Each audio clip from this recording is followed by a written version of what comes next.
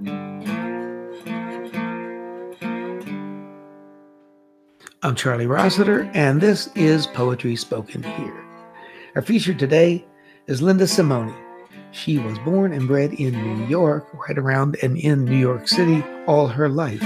But she relocated to San Antonio, Texas in 2015. So I'm really happy to have the geographic diversity of having a poet talking to us from Texas.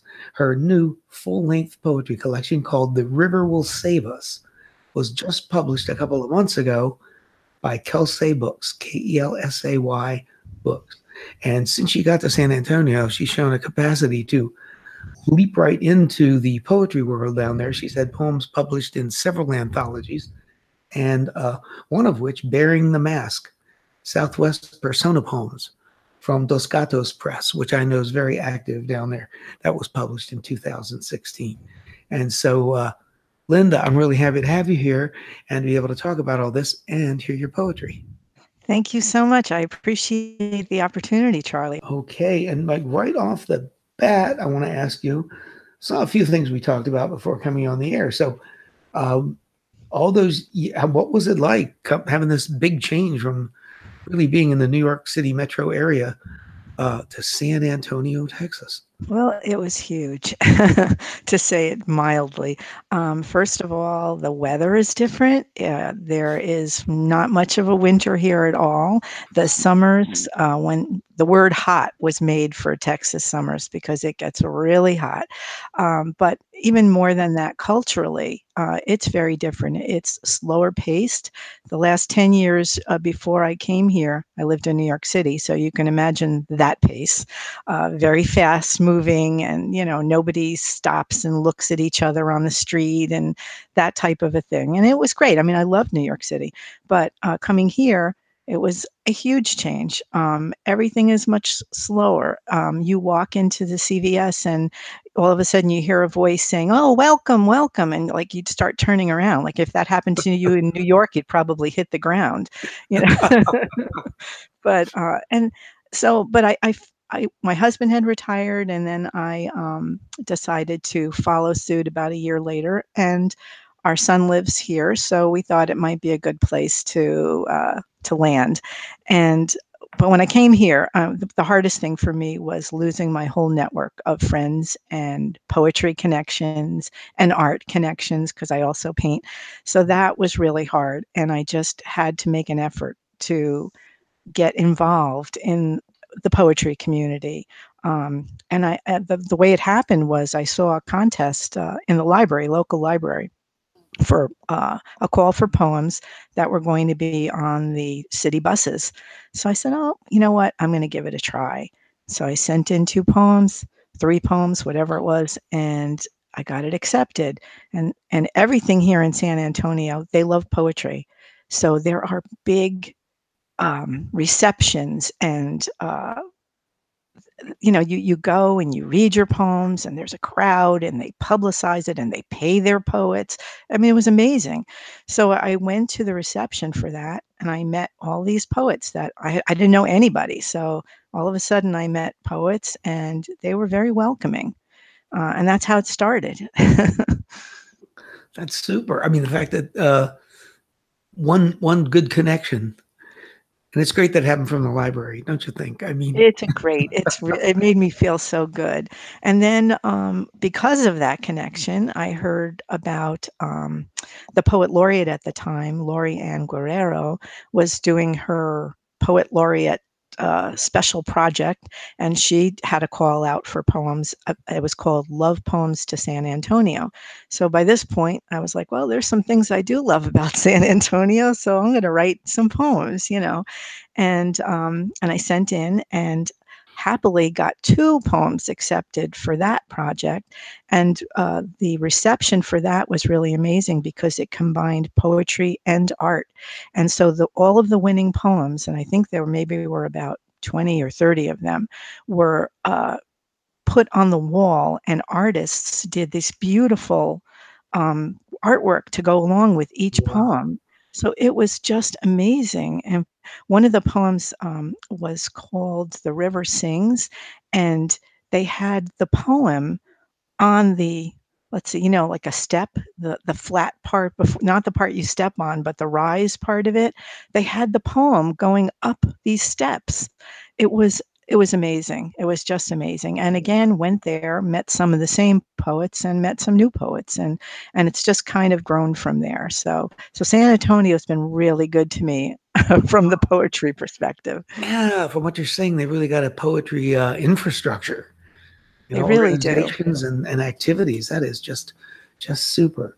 Well, why don't we hear a poem? Great. Well, I'm going to read you that poem actually that I wasn't planning on it, but I think I will. It's the poem that was accepted for Love Poems to San Antonio, the one that was going up the steps. And let me just get it here. Okay. It's called The River Sings. Come, drop your footprints like leaves along my edge.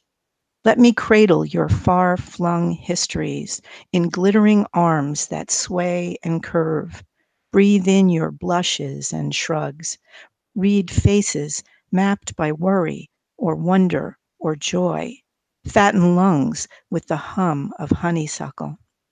I sing of abuelas crushing saffron ears to masa, Neapolitan papas toiling coffee fields to earn passage, Omas building Lone Star cities out of sand, and all wanderers woven from blaring oceans or silent island coves. Hear my Favonian song. Sleep beside my narrow bed, loose dreams to float with masked turtles and silken swans.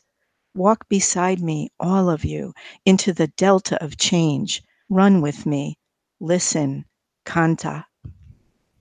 Whoa, but you definitely seem to have immersed yourself in the culture down there in such a short time.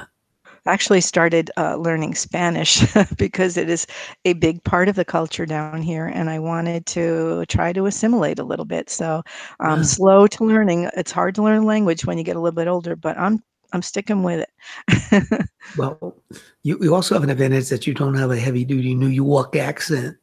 It's true. My You have husband has more than I do. I guess yeah, being in the suburbs so long, I don't have that much of a New you have York more of accent. a neutral, like middle America kind of thing, I think. And it would probably be an asset to not get a immediate prejudicial view of you before E- people meet you. You know. Exactly. Exactly. They have to think about where I'm from. They're not sure. I think so. Yeah. Where did that poem start? What part of it, got you Well, going? what started it was one of the places in coming to San Antonio. People who know it know the River Walk, and it's this it could be very touristy in parts, but it's very long and it's not touristy in a lot of parts.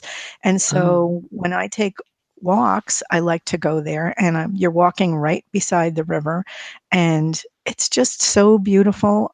It's very peaceful, and and there's a lot of wildlife there. There are the turtles, and there are red-eared slider turtles, and there's ducks, and it's just beautiful. So I kept walking there. I think walking for me is kind of a way of writing poetry because mm, you get your your pace is kind of like the pace of a poem, and you start to get ideas, and so that's kind of where that poem started, is these walks along the river. And then I kept thinking about all the people who walked beside this river, and yeah, they're from all over. They're not just from San Antonio, they're from Mexico, they're from Italy, they're from all over, and yeah.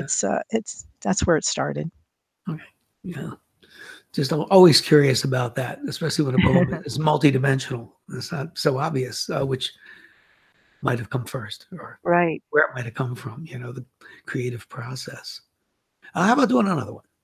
Oh, sure. Let's see. I'm going to read a poem it's called Speaking with Rivers. So this is actually the last poem in that collection. And I was inspired by Langston Hughes, actually, his poem, The Negro Speaks with Rivers, speaks to rivers, I think. And there's something about rivers, and it made me look at, like, not just the San Antonio River, but maybe all the rivers in my life. There've been a lot of them, and you don't sometimes you don't realize that they kind of get into your blood. So Right. this is called Speaking with Rivers with Gratitude to Langston Hughes. Before you do it, could Sure. you say a little more about what Langston was about? Well, Langston Hughes was part of the Harlem Renaissance, Mhm. and several of his poems have served me in my life. They've spoken to me.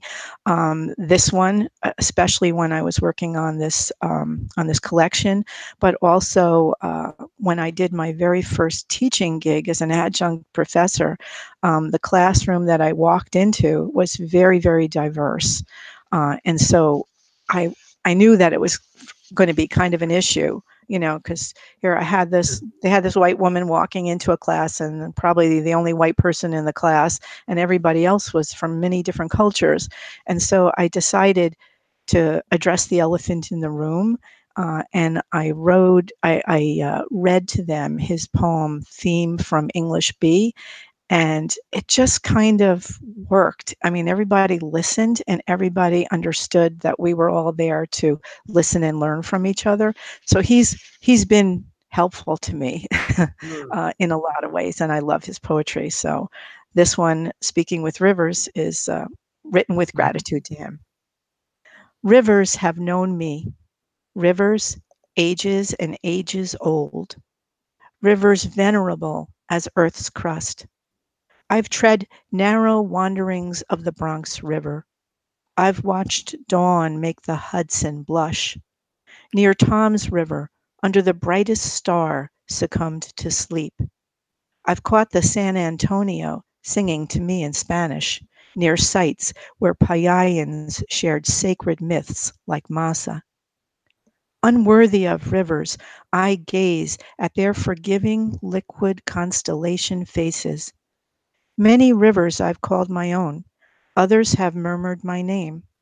I've grown ragged like rivers, welcome their wisdom in my blood. They seek answers, and there is no question the river will save us. That's a very neat turn there at the end. Thank you. Yeah, that's really nice. Yeah, super enjambment there. Thank Love you. it. And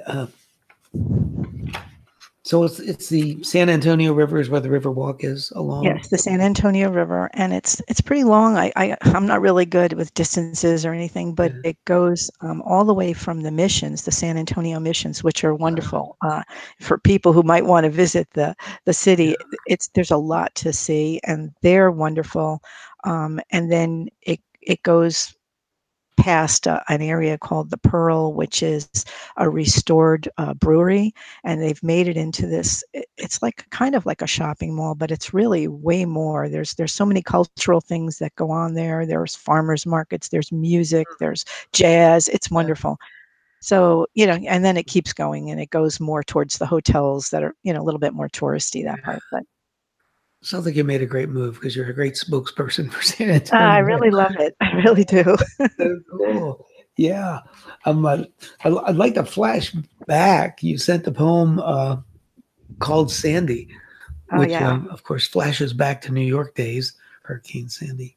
So yeah, when we were in New York, and we were in the city at the time, there Oh, was Hurricane Sandy hit, and the city was like crazy. Everybody was trying to prepare, and buy the store shelves were empty, and the usual hurricane stuff.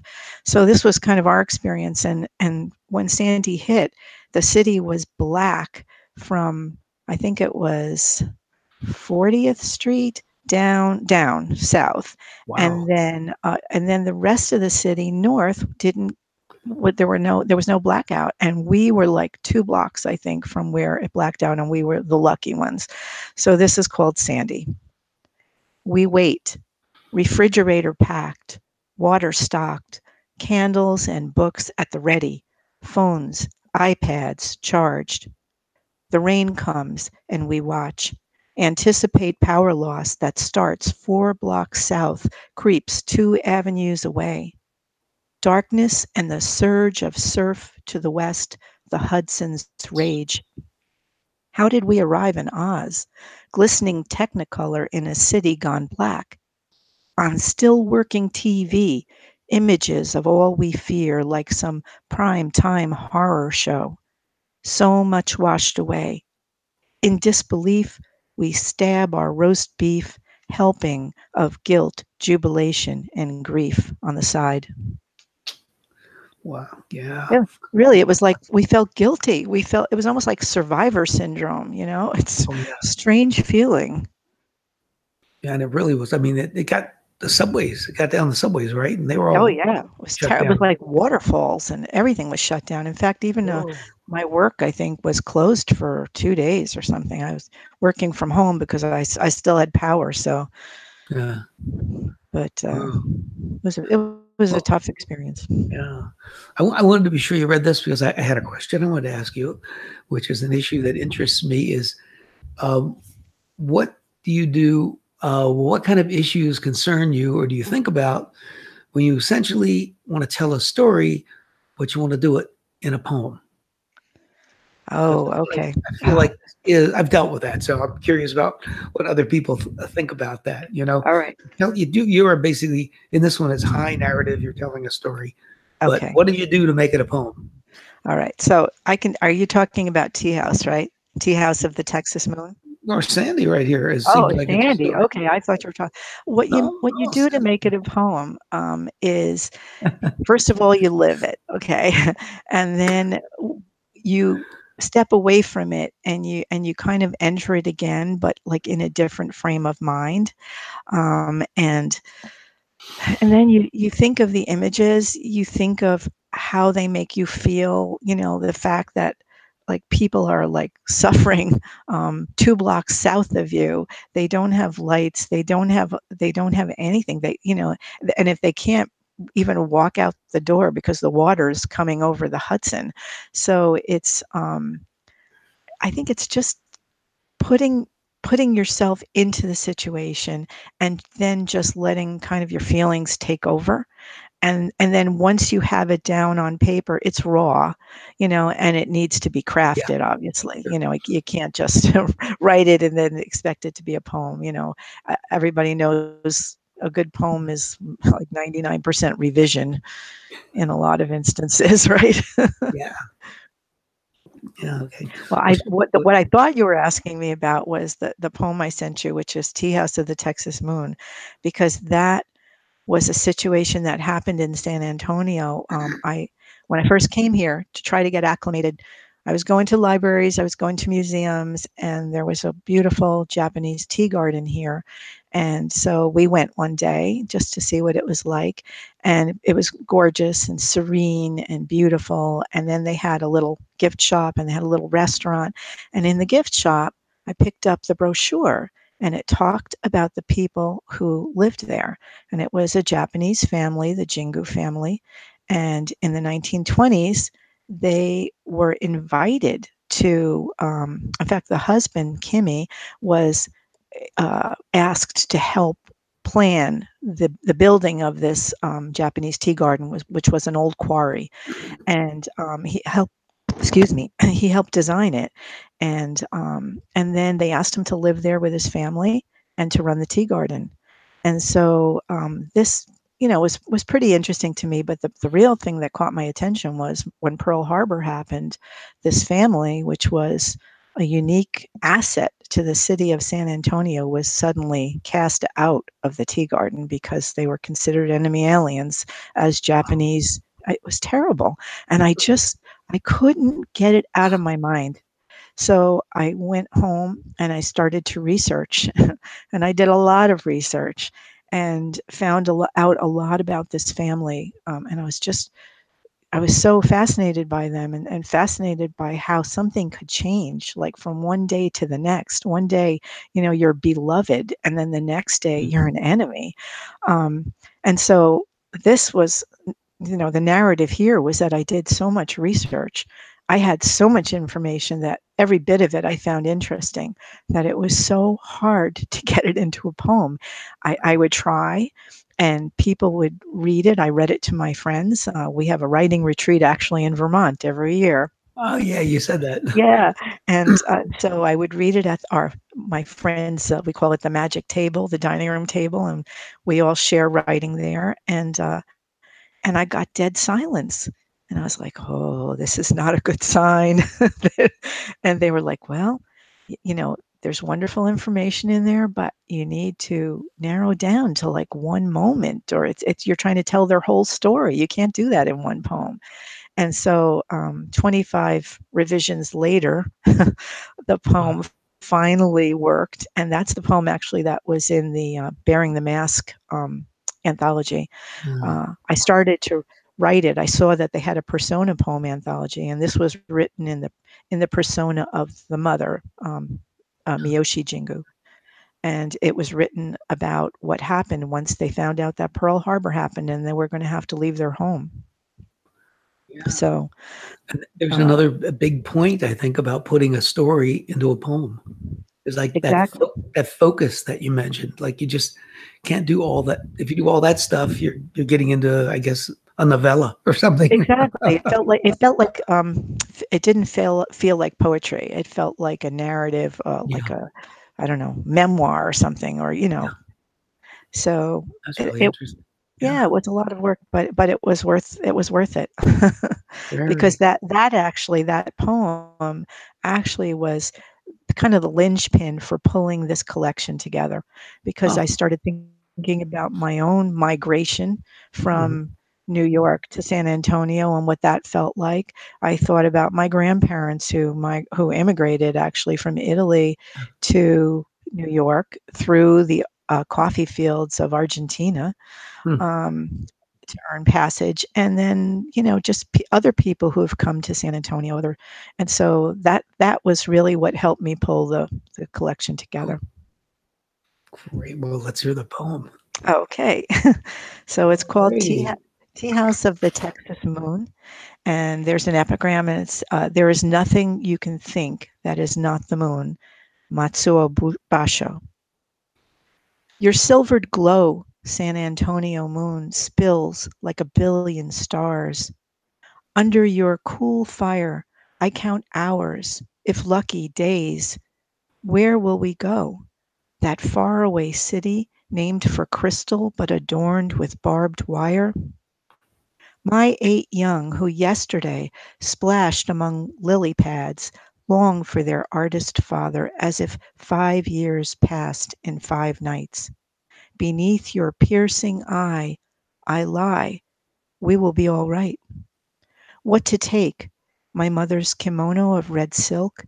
To warm us some earthy matcha tea? This small painting by Kimi, snow white peony luminous through cobalt glaze? Or from our pond, lotus like a sleeping angel? Gratitude of guests now gone. This tea is refreshing, Miyoshi. Your children so sweet, especially Mabel. In December's damp chill, I pray to you, gibbous God, my hope thin as rice paper. Let me be quicksilver, shift, change, move as fluidly as indigo watercolor. Under your lunar light, Pearl Harbor. Will mercy rise for those who shout at us, leave now and don't look back? Wandering sister who never failed my sky-bent prayers, will you return to fullness, seed the river's face with iridescent pearls? That's really, really interesting. And it's so interesting to have the full story behind it, too. Yeah. So it's well, in the book, I actually have one page that's a history, a brief history of the Jingu family. So otherwise, I don't think it would make sense. People kind of need to know what inspired that. Yeah. I think there's no harm in that. I mean, if you're writing, you can do whatever you want. So why can't we put in a paragraph of explanation? I don't think it should be considered a big no-no, Right. So some people don't want to do anything, just give them the poem, but I don't know. It's an unnecessary restriction. I think so. And I think something would be lost out of that story, because the story itself is so amazing. Actually, an interesting thing is that I connected with the family's granddaughter who lives in California, and the wonders of social media. Wow. Yeah, and I sent her a copy of the anthology when it was published, and she wanted to know why I wrote about her family, and I was like, I just got interested. I got curious first, and then I was like almost obsessed with like finding out the story, and it's so rich. I mean, there's just so much more to the Yeah. story. It's amazing, but there's only so much you can put in a poem. Right. Yeah. Wow. That is really very cool. Our time is up, and I'm going to have to say, you're listening to Poetry Spoken Here. I'm your host, Charlie Rossiter. We have been visiting with Linda Simone from San Antonio, Texas. And now, I'd like to talk to you a little bit about a nice new book called Beat, The Latter Days of the Beat Generation, a first-hand account by Andy Clausen. Clausen hung out with the Beats. He traveled with Ginsberg. He did a lot of poetry readings over the years with Ginsberg and Corso and others. He was a presence at some of the memorial, or let's say whatever you want to call them, those panels and little festivals that people get together to honor and recognize and remember the Beats. Over the years, Clausen has been there on the scene. And so in this book, he provides some details you're not going to know if you weren't there. I'll admit, when I looked at this book for the first time, I didn't expect a whole lot. I've read a lot of books by and about the Beats. I've heard the basic story again and again and again. But Clausen gives you some different insights, and he's covering a time period that pretty much has not been covered. The post-Beat era, let's say. It's not nearly as exciting as the Beat era, but it's interesting. And if you're the kind of person who really is into the Beats and wants to know the details and wants to know who all was on the scene and around and who hung out with who, you're going to find some new names to look into. You're going to find some poets, perhaps, that you have not read that you'd like to look into, find out more about, try and find their books somewhere, some obscure source maybe on the internet, and see what they have to say. People like Ray Bremser. Now, some of these people are known to you, some may not be. Charlie Plymell. Charlie Plymell was right there with Ginsberg. I heard him read in Tacoma Park, Maryland. I don't know, it must have been the 80s. And at that time, he was a pretty bitter guy because he was right there with the other folks who got famous, let's say, and he didn't get famous. Well, you can get Charlie Plymell books out there. You might want to look into that. I was interested to see David Cope mentioned a couple of times. He's the longtime publisher-editor of Scream magazine, a really excellent magazine coming out of the Midwest. You might want to look up Scream. You might want to look up David Cope. We had him on here for a podcast talking about his book of his correspondence with Allen Ginsberg over the years. I was also very pleased to see that my friend Antler out in Milwaukee was mentioned in more than one place where Clausen said that Ginsberg was talking to him about up-and-coming poets and mentioned Antler as a guy whose work he really admired. So, Antler and Antler's lifelong partner, Jeff Panyevash, who is a poet and eco-activist, also from Milwaukee. He was poet laureate of Milwaukee at one point. He passed away a few years ago, and I was really happy to see Jeff mentioned in the book as well. And another mention that I'll say I think really shows you know, is Julia Vinograd. Julia Vinograd is this marvelous Berkeley, California street poet. And I'll tell you, the first time I ran into one of her little chapbooks, I don't know where I got it. Maybe it was out there at Cody's, or maybe it was actually from her on the street peddling it. But I read a few poems, and my first reaction was, wow, there really is a female Bukowski. So, Julia Vinograd, another person to know, to look into, to learn about if you really want to get depth about the Beats. Other well-known people, of course, are in here. Ginsberg, Corso, Burroughs, DePrima, Waldman, Jack Michelin, Ken Kesey. Even Bukowski gets a couple of pages, and Bob Kaufman. So, as I've said, this is a really interesting book in that it goes into that kind of detail about what was happening and what was going on where. I will say that one of the, to me, major limitations of the book is that there are no chapters. So there's not a table of contents. And with a book like this, I would actually like to see an index. I'm sure they didn't even think of that, but index and table of contents would help greatly, because when I'm mentioning these names, I know if I'd like to go back and learn some more about these folks, the publisher Autono Media could have made it a lot easier for me by hiring an indexer, or at least insisting on a table of contents. But we've got a new book about the Beats, and it doesn't go over the same old stories from how they all met at Columbia and around New York City and that sort of thing. So I think if you really want to know more, you will find yourself satisfied with a lot of the things that you find in this new book by Andy Clausen, Beats, The Latter Days of the Beat Generation, a First-Hand Account. I'm Charlie Rossiter. This has been Poetry Spoken Here. Be with us again next time to let poetry speak to you.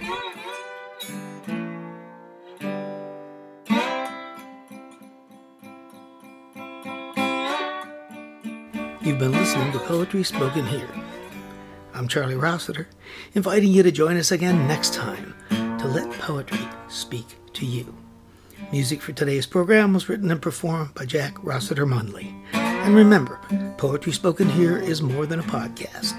You can like us on Facebook at facebook.com/poetryspokenhere. Follow us on Twitter at twitter.com/poetryspokenhere. For more about today's show and other Poetry Spoken Here podcasts, as well as our blog, just visit our website, poetryspokenhere.com. If you'd like to submit suggestions of poets or topics for future podcasts, you can send to our email address, poetryspokenhere@gmail.com.